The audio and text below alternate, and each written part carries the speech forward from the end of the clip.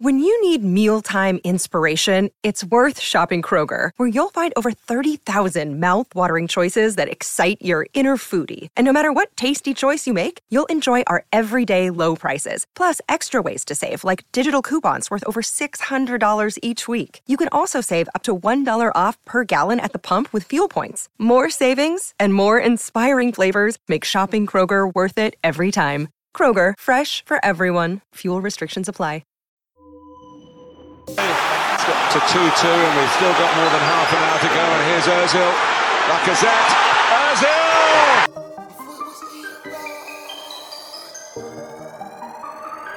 Yo! Could it went left, but it went right. Could it went wrong, but it went right. Said it was Ian, but it went right. Man, we got bars on sight. MVP in the night. Turn negative to positive. We're heading for a classic in the paper final. Nothing the Braga could do about it. But I weren't seeing right. Man could have had that fight, but I moonwalked on sight. Man had to grab that mic. You're not gonna spit this time.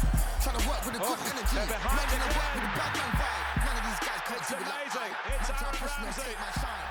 That's foul. Man are That's the offside. response of Arsenal. Man crossed the line. Score for my team any time I play. Whether I know when man's Chelsea. inside. Man can't say I get Simply. Hello, welcome to another Touchy Gooners podcast. It's your boy Dan Coogs here on hosting duty, and I've got Sean SV Carbaholic with me today. How you doing, Sean? Yeah, what's happening, man? All good, all good. Yeah, it's a nice little 5-1 win. I'm waiting for the semi-final draw to come out now, but you know, it's a little bit of a feel-good factor at the moment. Surrounding Arsenal, 5-1 against Sunderland in the League Cup. Some youth players getting on the score sheet, and you know, in the league, was it 4-1 win against Leeds? Also with some youth players getting on the score sheet. You know, Hayland is eating good right now. Can't really complain too tough. So you know that I'm just seeing now the draw. We got Liverpool in the semi-final, which is interesting. Very, very interesting. Do you know what? I don't mind that too tough. I don't mind that. Yeah, I don't mind that. I don't think anyone would have been good. It's gonna be during AFCON as well. So there's no Salah Mane that they can play. No Keita either. I think Joel Matip doesn't play for his country anymore, but he'll be about. But I don't mind that draw. I don't mind that draw at all. I need Chelsea to do the business against Spurs, though. What do you think? Sean, you there? Man. To be fair, it's a strong semi-final. Strong semi. Can you hear me? Yeah. Can you hear me? Yeah, I can hear you.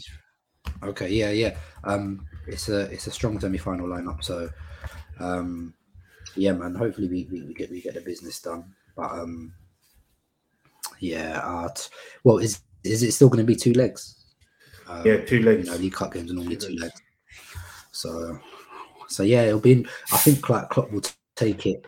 I don't think he cared about going out tonight, but now he's in the semi-final. I think he'll take it serious, innit? Do you know what I mean? So, but yeah, like you said, then it coming during AFCON might hopefully work in our favour. So, but we'll see. We're in a good place. We know Liverpool are strong all round. So yeah, man, 50-50 tie. Yeah, 50-50 tie. So yeah, let's get into it. Then we'll talk on the Sunderland match. I think it's just fresh in the minds. It was a real feel-good factor. I was at Emirates, and I always like these League Cup games. You know, it's proper nostalgia. I think yesterday was a bit of a throwback to them nostalgia ones, because I think, you know, some of the first games that I went to at the Emirates when I was in sort of like year 9, year 10, it was these £5, these £10 games where you go watch Arsenal batter Wigan or batter a young Sheffield United team or something like that, and you get Carlos Vela on the score sheet, Jack Wilshere on the score sheet, Ramsey on the score sheet, these kind of things. And yesterday, seeing Charlie Patino score, it sort of brought back all those feelings, this is a great time, to be fair. So, I really enjoyed that.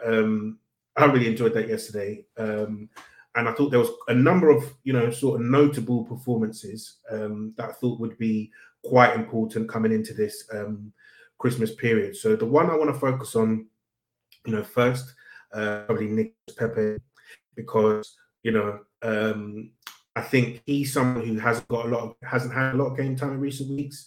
And he's probably someone who we would have expected to contribute a bit more in terms of playing time, in terms of goals and assists, etc., in the league, considering how he ended last season. So, I thought this game was going to be really important to sort of highlight who can potentially contribute in this Christmas period and on for the rest of the season. So, what do you make of his performance? And do you reckon he's done enough to sort of get him some more minutes against Norwich or Wolves coming up? Yeah, I feel like the Norwich and Wolves games come within 48 hours of each other. So regardless, we can't play the same team. So we'll have to rotate. So I'm sure he'll probably start one of the two games. We know, the thing with Pepe is always, we know he has end product, but the thing that counts against him, and, sometimes I think the manager doubts is, sometimes his fundamentals are just bad, bad decision-making, in the initial third in terms of, link up with teammates and, sometimes erratic, inconsistent first touch. And just, not doing, the basics as well as he should do. Do you know what I mean? So, with Saka, he traps the ball instantly and he's always at his man straight away. Sometimes Pepe doesn't commit, or, he's a bit too predictable in how he always wants to come inside. I think that's a big difference between him and Saka as well. Saka's always happy to go on the outside, use his weaker foot as well. So there's just more diversity to his game. And, when the ball goes into Saka, the ball never comes out. He's very secure on the ball as well. And, that's a bit of a miss-up with Pepe. So I thought it was a mixed bag yesterday. I thought him and Cedric in the first half, but, Cedric was bombing up and down that wing, I thought, and we were being quite exposed in the half space. Obviously, I know Arteta chose to go with a single pivot yesterday, but I thought it was exacerbated, our inability to drop back into shape by what Cedric and Pepe were doing on the right hand side. Even though they've got decent synergy, and Cedric set Pepe up for his goal, which he took well. I thought that was a bit of a handicap. And in the second half, we saw Cedric hold his position a bit more. He wasn't bombing up and down as much. And we switched to a more of a double pivot, and which I think obviously we all agree suits us more. We look a lot more secure, and the game, I don't really remember any Sunderland attacks in the second half. And I thought, Ødegaard found him, so he set up, the Eddie goal, and then Xhaka found him, so he helped set up the Patino goal as well. So a goal and 2 assists obviously take the opposition into account, but I don't think you can argue with the output. It's more about improving his overall game, which I think has been the main criticism of him, because we know fundamentally Pepe's got good end products. When you get him into the final third, he can score, he can assist, and he showed that again yesterday. But yeah, we need more, and in terms of the overall play, and that's what he's going to need to improve on if he wants to get his minutes up, as you say. Yeah, some fair play, man. And I think, it's a funny one, because he was pissing me off the whole match. I can't lie to you. He was really pissing me off. Like, your ball's coming into him. He'd fumble it, he'd try a pass, he'd get tackled. And you could tell that Arteta was getting, increasingly frustrated with him as the match went on. And I think there was a moment before he got the assist for Nketiah's goal. He just gave the ball away in our defensive half, and you could see Arteta visibly raging, holding his head in his hand, and remonstrating on the sideline. And then obviously he comes up the other end, nutmegs the left back, and then puts in a nice pass for Nketiah to finish. And so it's 100%. He's a polarizing player. He's a funny guy, man. I think it's between him and Nuno Tavares now for the funniest guys in our squad, because it's chaos ball, when either of those two have it. And I think I would like Pepe to be good and to be consistent, but it just doesn't look like it's ever going to happen at this point now, and I think all of these games that we see in the League Cup, we've seen in the Europa League, etc. It demonstrates Pepe like from start to finish. He messes up one thing and then goes up the other end, and then you see a little bit of magic, and you just wish that you got a lot more magic than he did the mess up. But alas, this is where we are with him. And what I would like to see, I think, in the next few games over Christmas, is him probably getting, maybe a few more minutes than he has been, rather than the trust minutes. Give him 20-25, so you can properly rest someone like Saka, someone like Martinelli, and see if Pepe can contribute in the last 30 minutes of the game. Because if we need a goal, or we're chasing a match and the game's a little bit stretched, or the other team needs a goal and the game's a little bit stretched, then you might get some joy out of him with a bit more space to run into. But Pepe is Pepe at this point, and boy, I think what we see is what we're going to get. To be honest, I've sort of given up hope of it finally clicking for him. But another talking point from this game, and I think probably the main talking point from this game, is Eddie Nketiah. So he's obviously bagged a hat trick of 6-yard box finishes. I think Albino put out a tweet that said his average distance for all of his Arsenal goals is something like 5.8 yards. So they talk about penalty box finishers, but this guy is he's like a 6-yard box finisher. He doesn't seem to score outside the 6-yard box no matter what happens, really. And I think the last 2 goals were very well taken. Very, very well taken finishes. And for me, I'm a fan of Eddie, right? And I guess the question now, so obviously Arteta has said he wants him to stay, he's a big fan of him, etc. The question now is, what do we do with him? Because obviously he looks like he's going to leave on a free. And so what would you say is the best course of action if he was willing to sign a new contract? So let's say leave on a free, sign a new contract, are the 2 options, basically. What would you do? Yeah, I would. I think the Aubameyang situation might change things. Prior to that situation, I think he was just a straight-on goner. But now, the fact that obviously Aubameyang's not training, he's training on his own, he's not being considered for games. So firstly, Eddie's already moved up the pecking order now. So he's literally just behind Lacazette now. So there's the prospect for more games, and the way it looks with Aubameyang, we've discussed in quite good length already that it doesn't look like he has a future now. So a lot of us, we were banking on the fact that we'd sign a new striker next season and we would be alternating between that new striker and Aubameyang. But now it seems like Aubameyang is on his way out. Obviously, we don't know what that's going to look like. January will be quite telling. We know Laka's not been offered a new deal. There's been no deal, and he can. So it's the 22nd, within 10 days, 9-10 days, he can talk to a new club. Do you know what I mean? Laka. So I expect that to go. So I feel like if Eddie wants to stay, there's probably, especially when you look at what Arteta has said repeatedly, Arteta's a fan, there's an opportunity that's possibly opened up, especially if we get Europe now, for Eddie to have a lot of minutes as a number 2 next season. Now you could argue, and you've made the point before that, Eddie's a 22-year-old who hasn't played really as much football as he should do.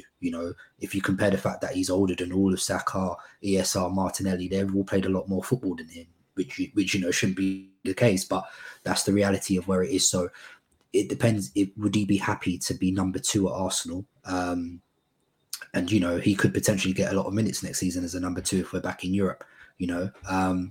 So I don't know. It'll be interesting. Paul Merson, I actually thought even made a good point, in the post-match analysis. He said basically that as a number 2, he said, I would stick around as a number 2 at Arsenal just because you know what you're going to get. You could drop into the lower half of the Prem, but you could be going up to away games. You're not getting any service. There's no chances of coming your way. It becomes quite hard. You know what I mean? So there might be, just a certain amount of chances he knows and, that will come through at Arsenal. So it's a tough one. I would wait. I think if he gets continuous minutes here and there over the next 2 months, he might end up changing his opinion. And that wouldn't surprise me. So it might end up being we sign a new striker and Eddie's number 2 next season. And that wouldn't be the worst because obviously, like you said, you get a bit more of a look at Eddie. He gets more minutes in European competition, battles it out with a number 1, another homegrown. You won't be massive wages. So it could potentially make sense. Yeah, fair play, man. And I think, when you're looking at this situation, when we compare it to some of the other youth players that we sold in the past, I think you have to look at it as what is the downside of us keeping Eddie, right? Because, I think when it was Willock, there was obviously the £25 million bid from Newcastle there. Iwobi, you had 35 mil there from him. Oxlade-Chamberlain, 40 mil on the table there. And you have to look at it with Eddie Nketiah. You say, what is actually the downside of us keeping him? Not much, because at the moment, he's going to leave on a free. We're going to get a tribunal fee for 7-8 million. So, even if he does sign, it doesn't work out. I still think you make more money off the back of it, off the back of keeping him, because he's a English young striker. He's got some sort of pedigree. Under 21's all-time top scorer. He's got goals in Europe. He's got goals in the cup competitions.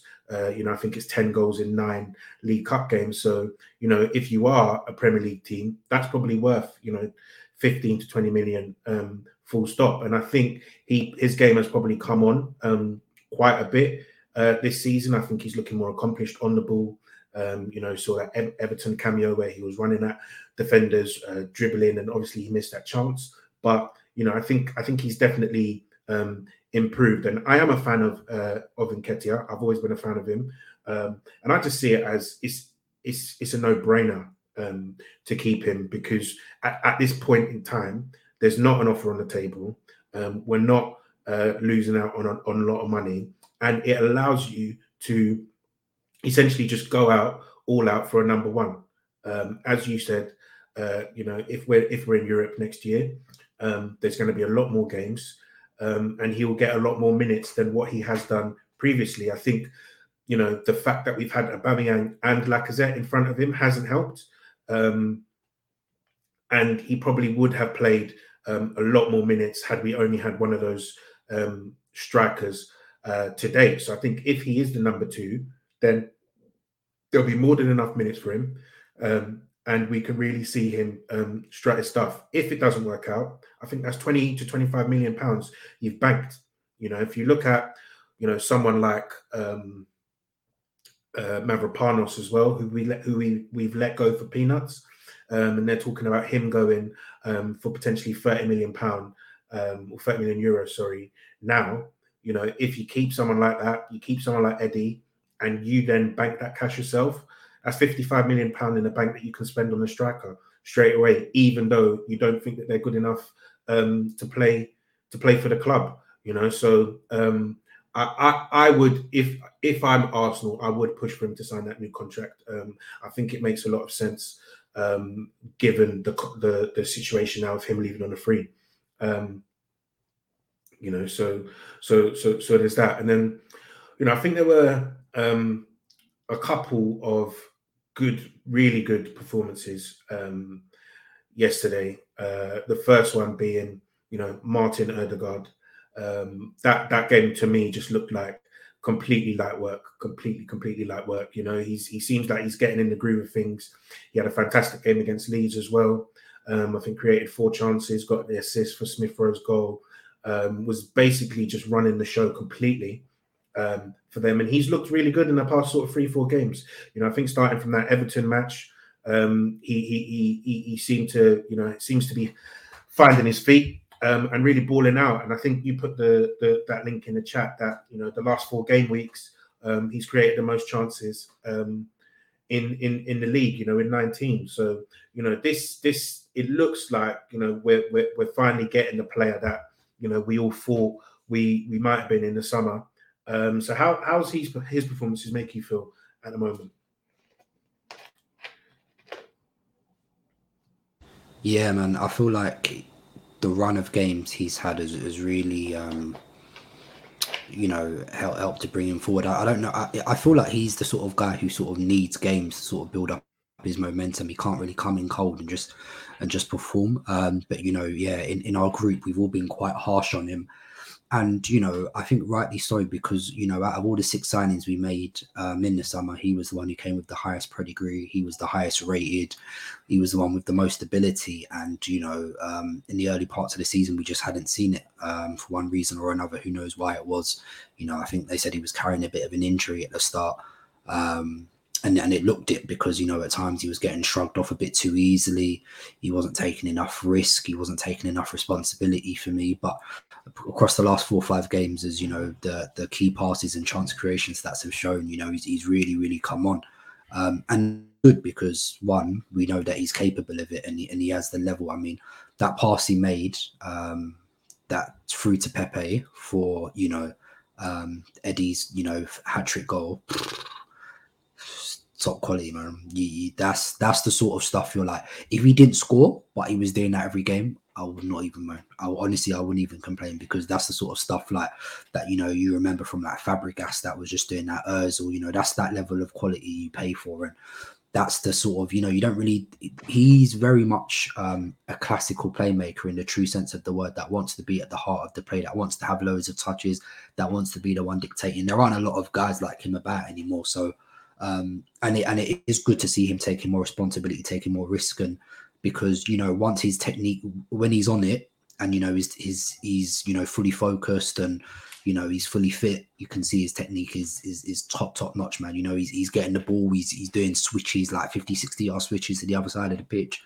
He's doing like nice. There was one, it nearly came off. Obviously, you were in the ground. You saw it was a nice reverse pass. I think it just went past Pepe in the second half, but it was sick, man. He just has, there are certain players that just have that level of that vision and ability. And obviously he's already scored 4 goals for us this season as well. So it's coming together nicely. So hopefully, he can just continue going. I think, for me, someone like him should be looking to be in the top 3 to 5, creators within the league. That's what we brought him for. That's the ability he has. And so it's good to see, man. It's good to see. And yeah, I feel like he was the last sort of signing from the summer to come to the party, but he really looks like he's coming into his own now. So hopefully it's about him maintaining that form, maintaining that level of consistency, and really just directing the attack, because obviously we've got loads of, Martinelli and Saka, and also ESR, they all move off the ball a lot for him. So he's got those runners. He likes runners. I remember watching him at Real Sociedad a lot. He thrives off people who move off the ball. And, we saw it yesterday. We saw it against Leeds. We saw it against West Ham. So, hopefully this just becomes a bigger feature. It is very interesting to note as well. I feel like he's referenced before the relationship he has with Martinelli. And you naturally feel, Martinelli's an outlet. Odegaard is a final pass guy. So naturally they should have that sort of synergy. If you remember, I think back end of last season as well, when we played away to Palace, there was like an Ozil type pass, you remember, that Martinelli scored from as well. So they do seem to strike up a good relationship and rapport on the pitch. So long may that continue, man. And yeah, hopefully, yeah, because it's very noticeable as well. Like, I think, league games, he scored like 4 past Leeds, 3 past Southampton, 2. So 9 goals in our last 3 league games as well. So the goals seem to be coming a bit more now. Obviously, people might point to the level of opposition, although West Ham was decent. But we weren't doing that against Norwich and Burnley at the start of the season. So let's see, man. I'm still a bit skeptical, but things are starting to look a bit better. Yeah, man. And I think some of the fundamentals that was really quite frustrating with Odegaard early on, right? Like, his touch was higgy. He wasn't able to shield the ball. He was getting bullied off it. And, him not necessarily releasing the ball as quickly and combining with people. And I think he has really improved in all of those aspects so far, and we're reaping the rewards at present. So, long may it continue. And I think you're right when, you say that this is sort of what we signed him for. And, long may it continue, man. I think he said today that, he's loving it here at Arsenal. He's really excited to be a part of the project.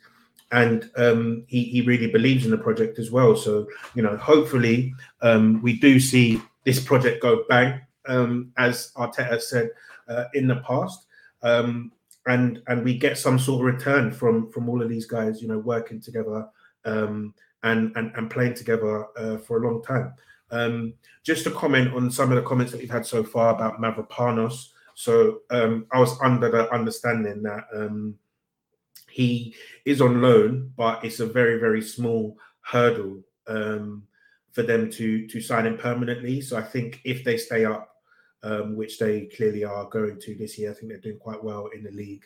Actually, they only have to pay €3 million to sign him from Arsenal. And then if they do get relegated, then I think that option actually disappears and he stays at Arsenal. We can sell him. So I think for all intents and purposes, it looks like Mavropanos is going to be gone. And then they can make a quick flip on that sale to sell him to Dortmund, I think, or Newcastle, who are interested in buying him for €30 million. So, you know, that doesn't seem like a great deal for Arsenal, but I think it is what it is. And I think there is some sort of sell-on clause included there. So if they do sell him for 30 million, I think we'll get, you know, something like 7 or 8 million or something like that as a result of that. So overall, not the best deal, but we'll see what happens. We'll see what happens there. And then I guess, Sean, the other performance that I wanted to touch on was that of Balogun. So, like, you know, obviously there's been a lot of talk about him, you know, being the second striker, taking up more minutes in the first team. I think a lot of people have called for him to play more. And to me, you know, I think it's quite nice in theory. But looking at him yesterday, I think you can sort of clearly understand why he hasn't been featuring more. I think he's clearly too good for the under-23s and does need to be playing senior football. But I'm still not quite sure that he's, you know, of the level and of the composure for him to be playing, you know, sort of league minutes for Arsenal with any regularity. And I think he desperately probably needs to go out on loan and let him, you know, learn and bounce off these, you know, grown men and compete for a place in a team maybe lower down in the division or in the championship. Because to me, you know, I think he's a very talented player, but I'm not sure we can count on him this season as Arsenal Football Club. What do you reckon? Yeah, I'm not going to disagree with you too much. I think at this stage of his career, you know, he's the same age as, you know, Martinelli and Saka. And, you know, he's just not the reality of it. He's just not played enough. He's not had enough exposure to senior football. He really needs that loan. So regardless of what happens, what we're doing, he needs to go on loan in Jan. He just needs to play, needs to get up to, you know, the speed of the intensity level. So it's not really an ability thing I'm worried about. And even yesterday, I just thought he was a bit too eager to impress. So, you know, sometimes when you're a bit too eager to impress, you just start making the wrong decisions because you're not making decisions for yourself. You're trying to show your own individual action yourself to show the manager. But, you know, I feel like Arteta's one of those guys as well who just appreciates you just making the right decision for the team as much as anything. So, yeah, I just feel he needs it. He needs to go and have a lot of physical contact, get bumps, get bruises, you know, just have to fight a bit more. So yeah, hopefully we've got something that, I mean, I think all the reports have been saying, you know, like from the Athletic, that there's quite a host of clubs matching up to take him on loan. I mean, even if you think before he signed the contract, they said there was, I think Fabrizio Romano said there was up to 15 clubs that wanted to sign Balogun. So it's not really a case of he's got ability. We know the kid's got a lot of ability, but he needs it right now. He just has to play. He hasn't had enough exposure, and the only way you're going to improve is by having the exposure. So I'd like a good championship team, I think, to send him to. Yeah, it's interesting, man. It's interesting, and I wonder what sort of teams would be interested in taking him on. Because I think the style of striker that he is, he does like to link up. He does like to come short, drop in, and dribble and carry the ball as well. So I can't pretend that I am well versed on championship teams at the moment, but I think we definitely need to get him into a team that tries to play football, and similarly will give him a lot of minutes as well. Because I think the big problem with Eddie's loan at Leeds last season was he just wasn't starting games, and I think I checked it the other day. I think he had one start in the league for Leeds on that loan, which obviously isn't ideal. So let's talk on the Leeds game as well. Actually, because obviously we recorded a Twitter space that we put up on the Patreon. So guys, if you want to hear our fresh thoughts on that, make sure you go sign up to the Patreon, where you can listen to all of the immediate post-match reactions. But just for you guys on the main podcast, let's dissect that game a little bit as well. So obviously the main talking point from that, Martinelli, the shooter, he's now on 5 goals and assists in his last 6 games in the league for us. So that's 3 goals, 2 assists, and he's flying. He's really, really flying, and it looks like he is developing into a very, very good, very, very good player. So Sharon, I think you were one of the ones coming into the season that we weren't quite sure whether or not he was going to get his opportunity. We weren't quite sure what type of player he was going to be and what sort of level he's at. So rather than sort of rehash what maybe previous thoughts might have been, why don't you let us know sort of what you feel his potential is right now, given how he's played the past few games, and what he might go on to be. Yeah, so it's interesting, right? Because I even though we've been playing with a pivot, Xhaka has been a lot more advanced recently. So if you've noticed, Xhaka has been a bit more advanced ahead of Partey recently, and Tierney himself is also tucking in. So that's allowed, Martinelli to play as more of a sort of an inside forward, but both at the same time. He can hug, but he's also, coming inside as well. So he's we're kind of giving him the freedom of the left flank, which I think is suiting him. He's not, a combination player like ESR, so he's not going to have, the fullback overlap, and he's not going to want to engage that because, with Martinelli, he just wants, he's a shot creating action monster. He just wants to get his shots off or wants to get the final action in as well. So he's probably not going to engage the fullback as much as an ESR would. So it's been really interesting to see how it's been adapted. Obviously, I referenced earlier, I think someone like Ødegaard is good for him, just because of the type of player he is as well. So when you have like runners like him and Saka, you need someone who's going to feed the both of them. So I feel he's adapted well.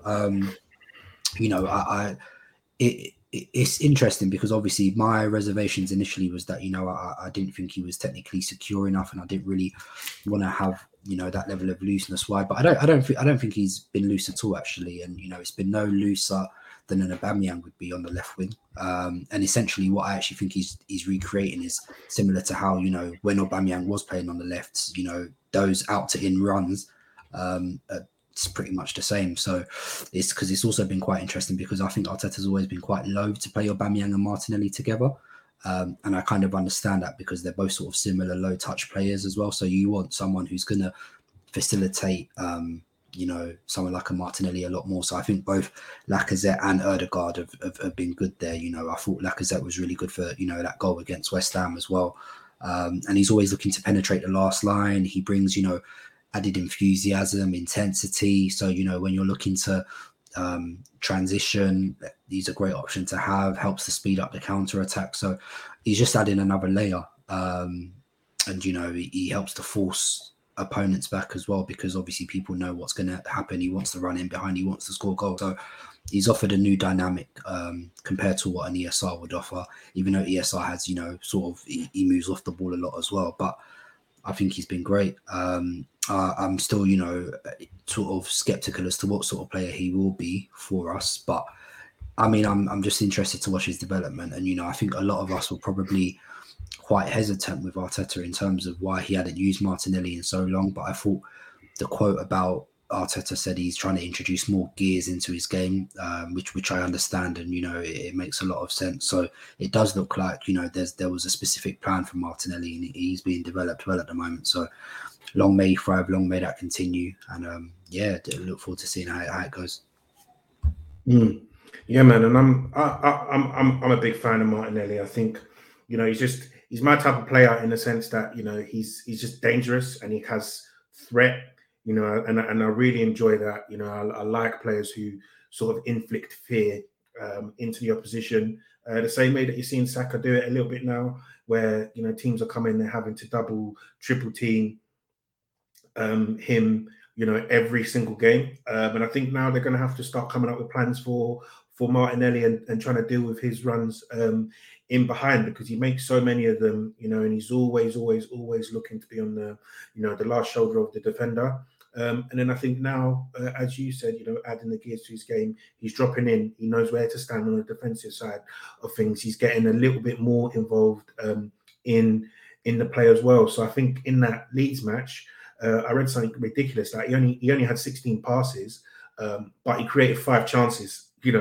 With those 16 passes. So when this guy's getting involved, he's doing a madness.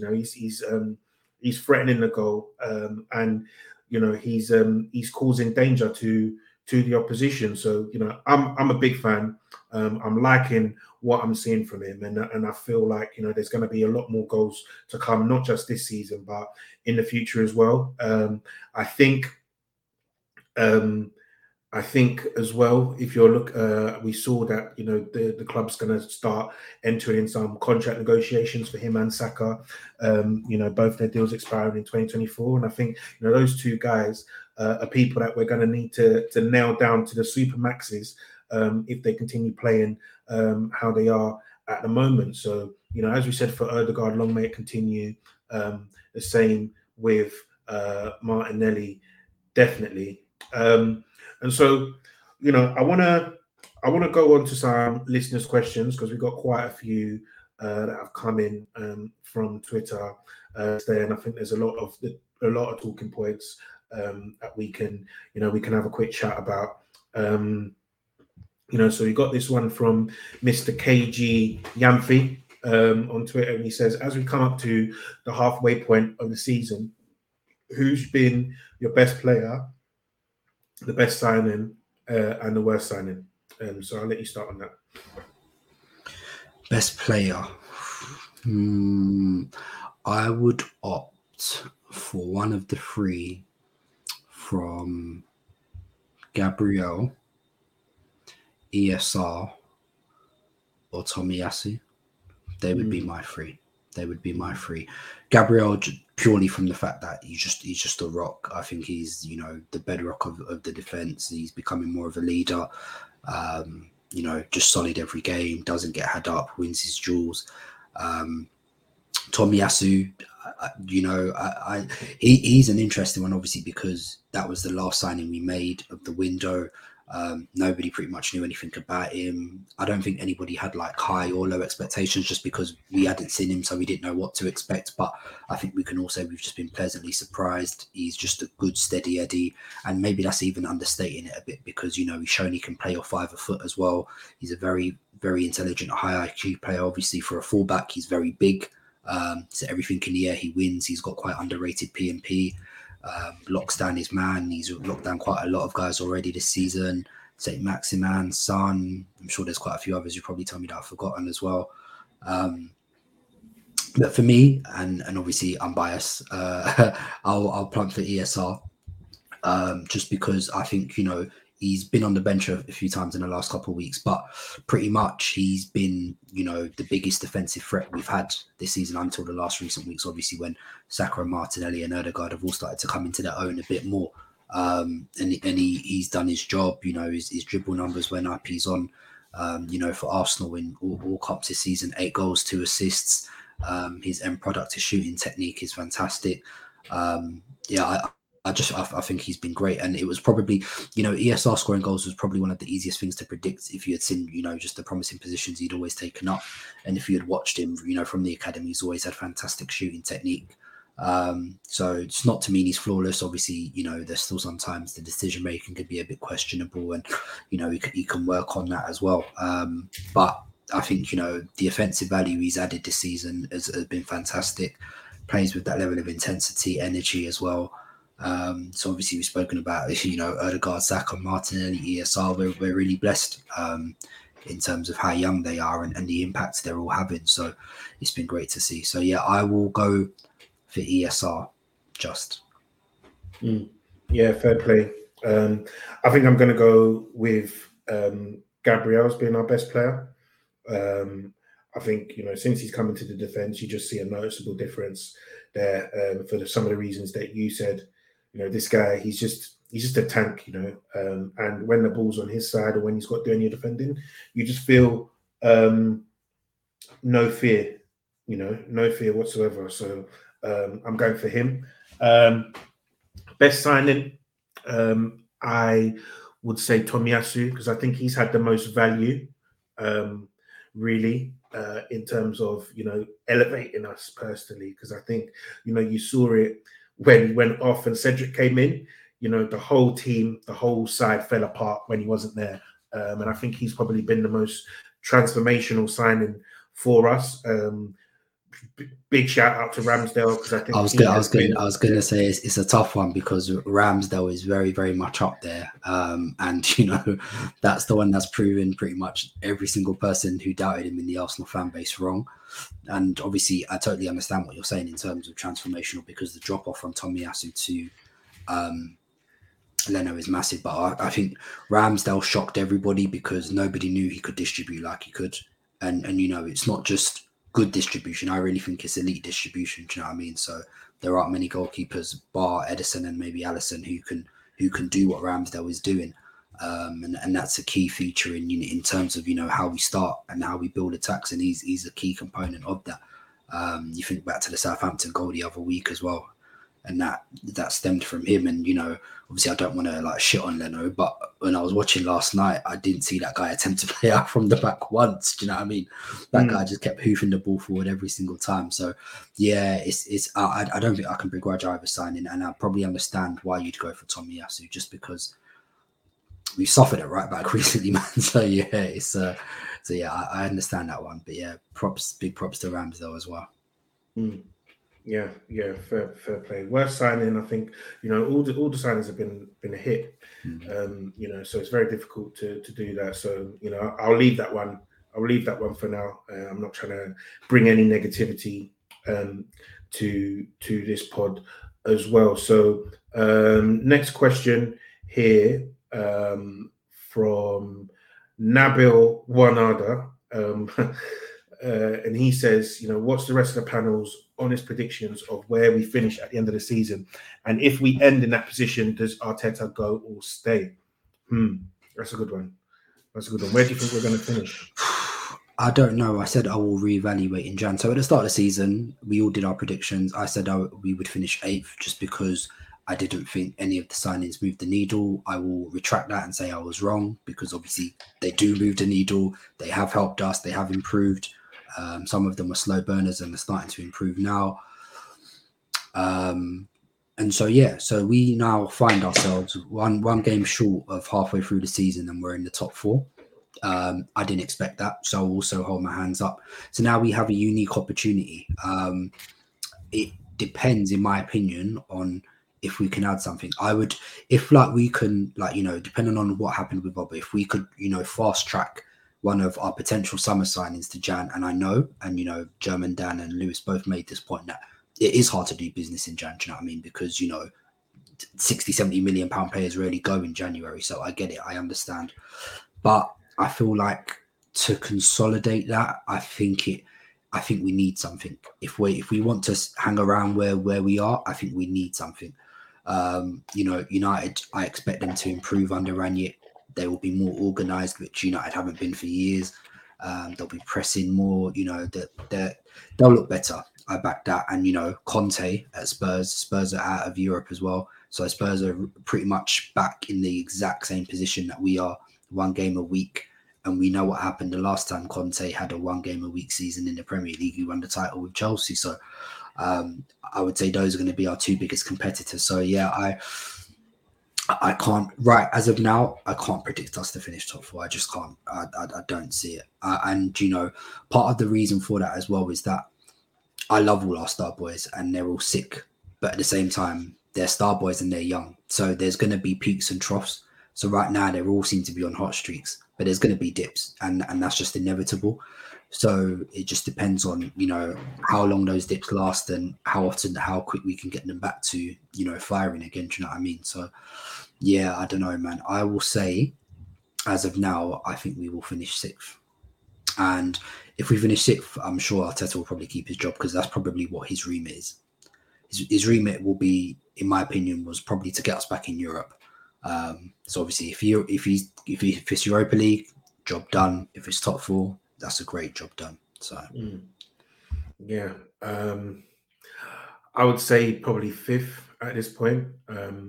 We beat Norwich. I think we're on course for 70 points, which may or may not be good enough for 4th. May be good enough for 4th, but remains to be seen. I think I saw one of the stats guys on Twitter tweet out that they think their model has 4th place being on 68 points this season. So, if we're able to repeat our results in the second half of the season, that might be enough for 4th place. But I definitely see it going down to the last, sort of 2 or 3 games.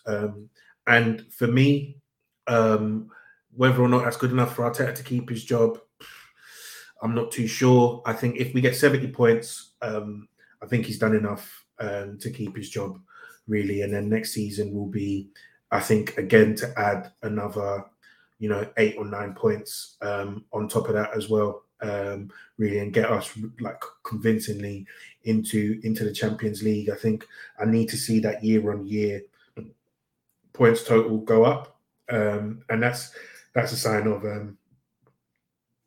progress for me. So yeah, that's my answer on that one, right? Next question: sell Oba and try break the bank for a striker in the Isak mode in the January window, or finish the season with what we have. And that's from 6 Paths of Reed on Twitter there. So what would you do in that situation? Definitely the first one, if we can do it, man. 100%. Obviously, like I said, it's easier said than done. Someone like an Isak, you're not going to be able to buy in Jan. Do you know what I mean? So it's just going to be a summer job. The only one that it looks like you might be able to sign in Jan is Vlahovic, but everything you read around that is very conflicting. So do we have interest? Does he want to come at the agent? So we don't know what's true, what's not true. So yeah, it's a hard one, man. So no, sorry, it's not a hard one. To answer the question, I would do A, but A is very hard to execute in Jan, basically. So because even if you did sell Oba, who are you going to go and get that's guaranteed to slap goals? I'd put it this way, and I've been trying to think about it, but it's hard. It's hard. Any striker that we want that's going to be worth their weight in gold, it's probably going to have to wait until the summer. Yeah, fair play, man. Fair play. We have, I would agree. I think if Aubameyang wants to go, get rid of him. If they want to do a loan, get him out. I'm a big Aubameyang fan, but if he's not really, fitting in with the rest of the group, fitting in with the manager, I just get people out, man. I'm not attached to anyone like that anymore in this squad, apart from the young G's. So, if people want to go, people causing issues, this and the other, get rid. And I think, we might try for a striker in January. I just think it's going to be pretty much impossible to do. I think if we could get Isak, that would probably be the guy that I would want, but the price tag, and I think there's another question there that's coming up later about the price tag, so I'll save it for that. So Swag LDN 12, he said, why do Arsenal fans want to go back to a Giroud type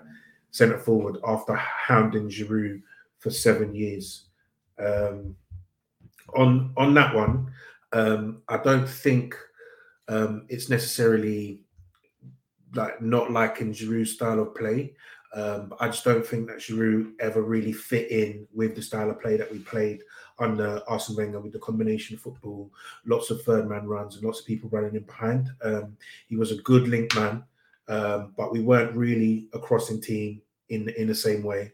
And I think we probably just needed an additional striker to Giroud. So when we signed Lacazette, Giroud was still here, and I think if we got Aubameyang in that summer instead of Lacazette, we probably wouldn't have ever even needed to get rid of Giroud, and they could have been a good foil for each other, sharing minutes and rotating. So I think Giroud's profile is always going to be a useful thing to have in a team.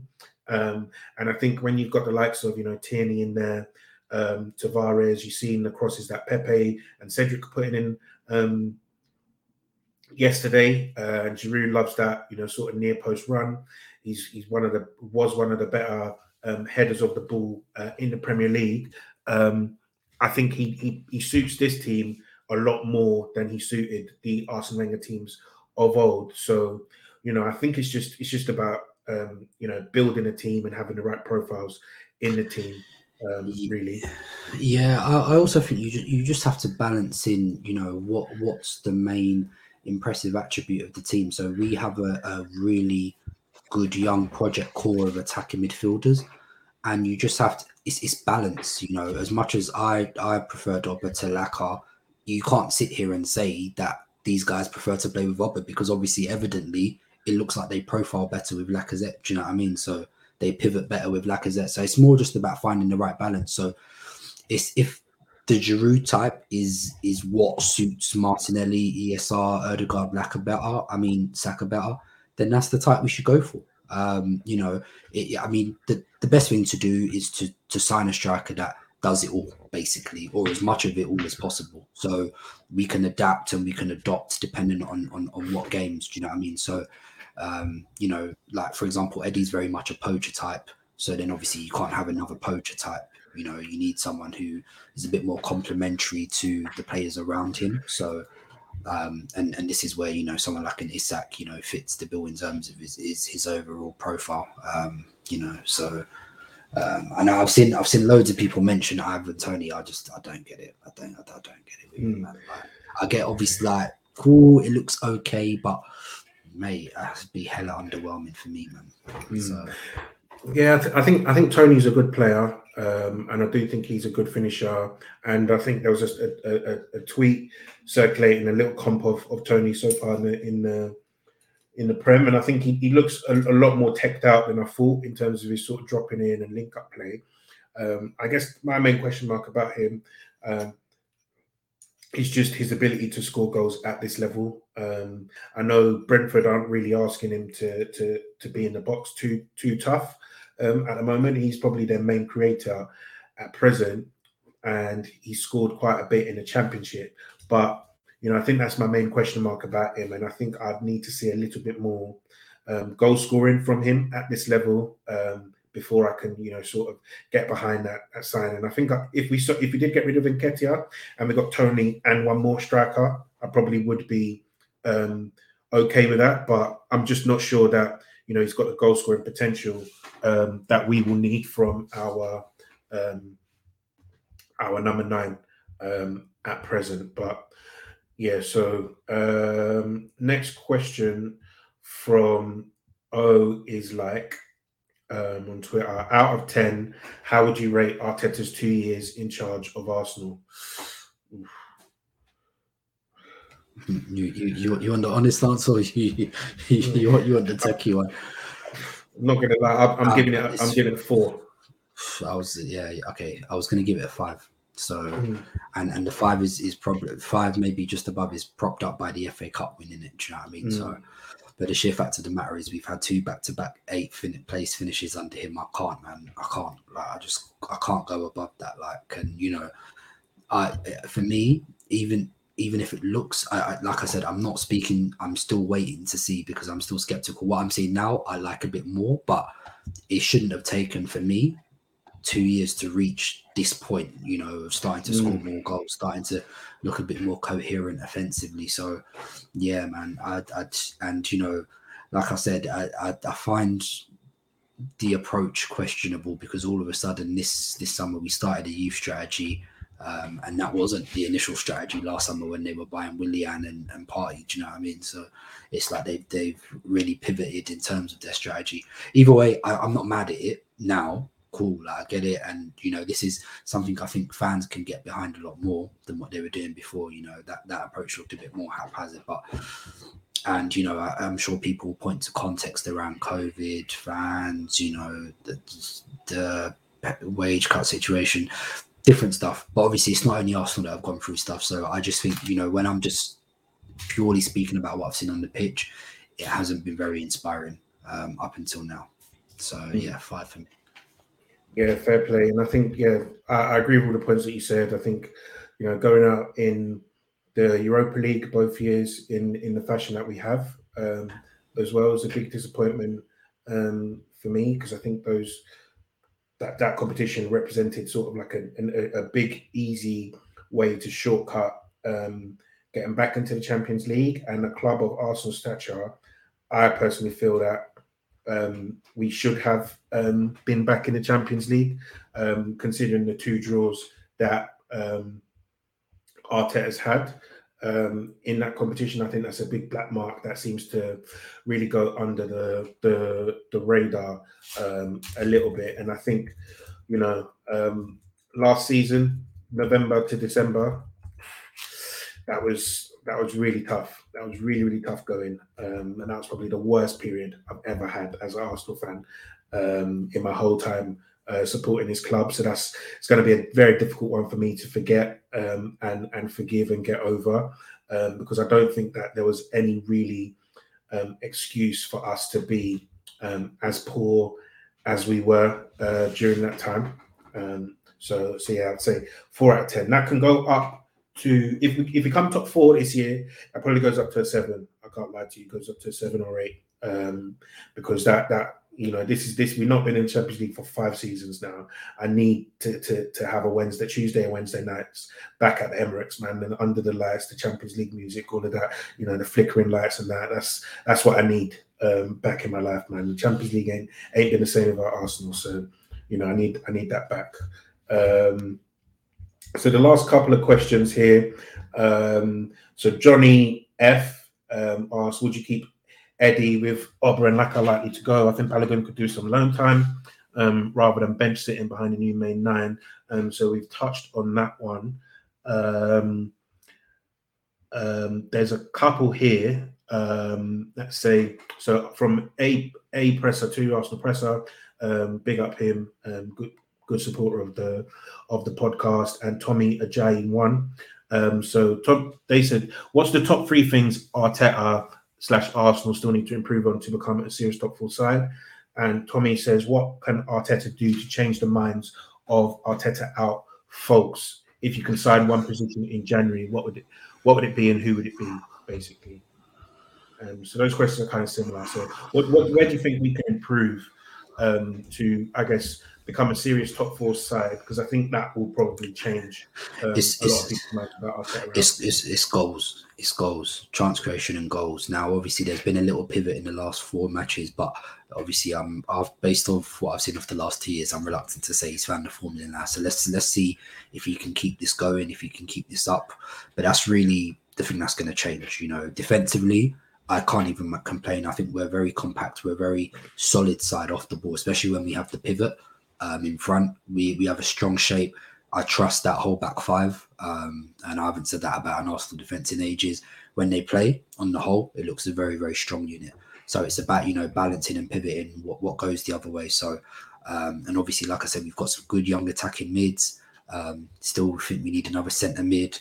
And obviously we need a striker. So yeah, striker, centre mid, more goals, more chances created, and time. You know, I've seen a lot of bullshit over the last 2 years under my man. So, you know, time is a healer. So if we got top 4 and, you know, all of those metrics improved and, we added, filled our weak spots. You can get man back on board. But, I need to see, it's going to take a while for me to be in that position yet. Because all it could take is 2 defeats and we're back to where we were again. Do you know what I mean? So things change very quickly. So yeah, I need, it's time and consistency. Yeah, I think you're right there. For me, it's about goals, creating chances, playing exciting football. I think most fans will be able to stomach a lot of stuff if your team is slapping in goals. And I think that's been probably the main disappointment about this Arsenal team under Arteta is that we don't score anywhere near enough goals. And it's quite disheartening to watch when you're not getting results and you're playing crap, or it looks like you're playing crap, really. So yeah, I think goals and consistency. For me, as I've said, I'm not going to repeat it. This season was all about points accumulation. So as long as we keep getting points on the board and showing that we can perform under the pressure of achieving long-term goals, then I'm not going to be too harsh on Arteta. Too tough. And I think, on that question about position, I think you would sign a striker. Is that your priority position? Yeah, so immediate position is striker. And then after that, I think obviously we still need another centre mid, but a lot of that depends on what happens with our current options. We need another right back. We definitely, as we've seen with Tomiyasu. And then, funnily enough, I totally forgot about this. We're going to need another goalkeeper, just because I don't expect. Obviously, Leno's going to be happy with the situation, so I'm assuming come the summer he will leave. So will they buy another backup goalkeeper, or will they be happy with what they have? Will they try and promote one of the academy guys? I don't know. Haven't been massively convinced by Okonkwo. There's the other kid, Hein. I don't know much about him, but I saw him for Estonia against Wales. Actually, he was quite impressive. So I don't know. So obviously that's stuff they will have to think about. Sam Johnston available on a free transfer. So that might be back in. Yeah, back in. Homegrown as well. Back in. Seems sensible. So last 2 questions here. So from Nate Rager. He said, do you think Isak and Vlahovic are worth the reported £80 million plus? Personally, I'd only pay that for Osimhen. And who's the best alternative to the above in a more reasonable price range? And Sakalius, actually, not Sakalicious, different name. Sakalius77, he says, who do you guys see as a viable transfer target in the centre forward position? There are some question marks over the names linked regarding fees, link up play, etc. And surely we need to keep one of Laka, Eddie, or Aubameyang too. On this one, looking at the way we've played with Lacazette in recent weeks and how we played last season, some of our better games with Lacazette, and even this season with Aubameyang, I think our better performances have been when we've been able to press from the front, when the striker's been able to drop in and play balls in behind. So we've seen the flick on for Smith Rowe against Spurs, against Villa from Aubameyang, and then in these past few games where Lacazette's been dropping in, and last season we've seen that link up play in behind. To feed Martinelli, to feed Smith Rowe, to feed Saka, and there's been good combination play. So, for me, I think we 100% need a link man if we're sort of trying to build a team based on the profiles we already have and how to accentuate the talent in our squad. I think we need a link man, someone that can come in, combine with the likes of Erdegaard, combine with our wide players, and then also offer some goal threat. And I think, the best available guy based on what I've seen and what I've watched, is Isak. I think the price being talked about though for him is frankly ludicrous. I think Vlahovic, he can do a lot of those things, but it doesn't seem that he's able to do it on the same sort of consistent basis. And I think his link up stats, they don't really back up the eye. I don't think they match up with the eye test, because when you watch him, I think he does drop in quite a bit, but his touch can be a little bit inconsistent.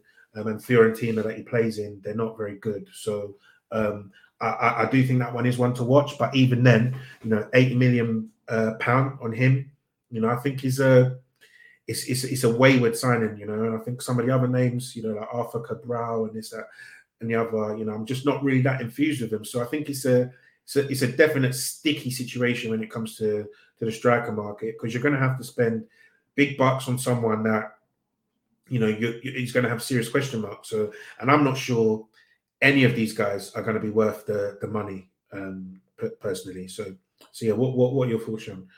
Yeah, I agree. Essentially, these prices are here to try and ward off interest, you know what I mean? Because the striker market is thin.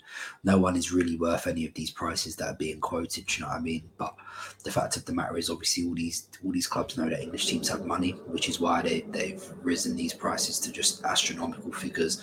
I agree with you. I think out of all the ones that I've seen, and, the one that looks like he would work best, and especially based off what I've seen of him with Ødegaard previously, Isak makes a lot of sense. He has a very, very good relationship with Ødegaard as well. So, but 90 million euro release clause is absolutely absurd. It's absolutely absurd. The most I would go to pay for Isak is 60 million pounds. The most. And even that, you're really twisting my hand to get. That's a lot of money in itself. Yeah. 60 million pounds for Isak is a lot of money for someone, when we saw that the graph of all those young goal scorers, he didn't have the best out of all of them. So, but I think he can grow. I think he's a sick footballer, very good technically, probably needs to, even though he's quite tall, probably needs to, get a bit stronger physically for the Prem as well. So, but I like his profile probably the most. And I think he looks like he would be the one best suited to Arsenal. But it's just, I would slap 60 million down and see what that gets Real Sociedad saying. But if they say anything else above that, yeah, screw that. Vlahovic, I like as well. I don't know what that would be. It's a tough one, man, because, I probably just need to do more scouting, see if there's any other strikers that pop up, because, yeah, some of the fees, even like we were saying, Rafael Leao, they're talking 50, 60 mil again. Like, it's just a lot of money. A lot of these guys are a lot of money. So I don't know what the option is. Like I said, I think the best option is Isak, but not for the price that's being quoted. Definitely not. So yeah. Yeah, man, it's going to be one to watch. There's obviously Calvert-Lewin that's been mentioned as well. He's going to cost an arm and a leg. I don't even think he'd suit. When we're talking about, I mean, maybe obviously he's very good in the air. He runs channels well, and his goal record has been all right over the last couple of seasons, but. You're talking about another team like Everton who don't sell cheap. You're paying 70 mil for DCL. It's not worth it, man. It's just not worth it. And his link up, I don't see him link up. His link up looks hickey to me. So yeah. Like I said, once I'm paying upwards of 60 mil, I need guarantees. And none of these guys are guarantees at the moment. Every single guy's got question marks over their head. Yeah, I agree, man. I agree wholeheartedly. So, Sean, thank you for joining me. Thank you to all the listeners who asked the questions as well, and all the people in the comments. Guys, if you are still listening, make sure you drop a like on the video, subscribe to the YouTube channel, leave a 5-star review on Apple Podcasts and all of that good stuff as well. But otherwise, we'll leave it there. And thank you guys for listening. Sean, big up yourself. Thank you, guys. Peace.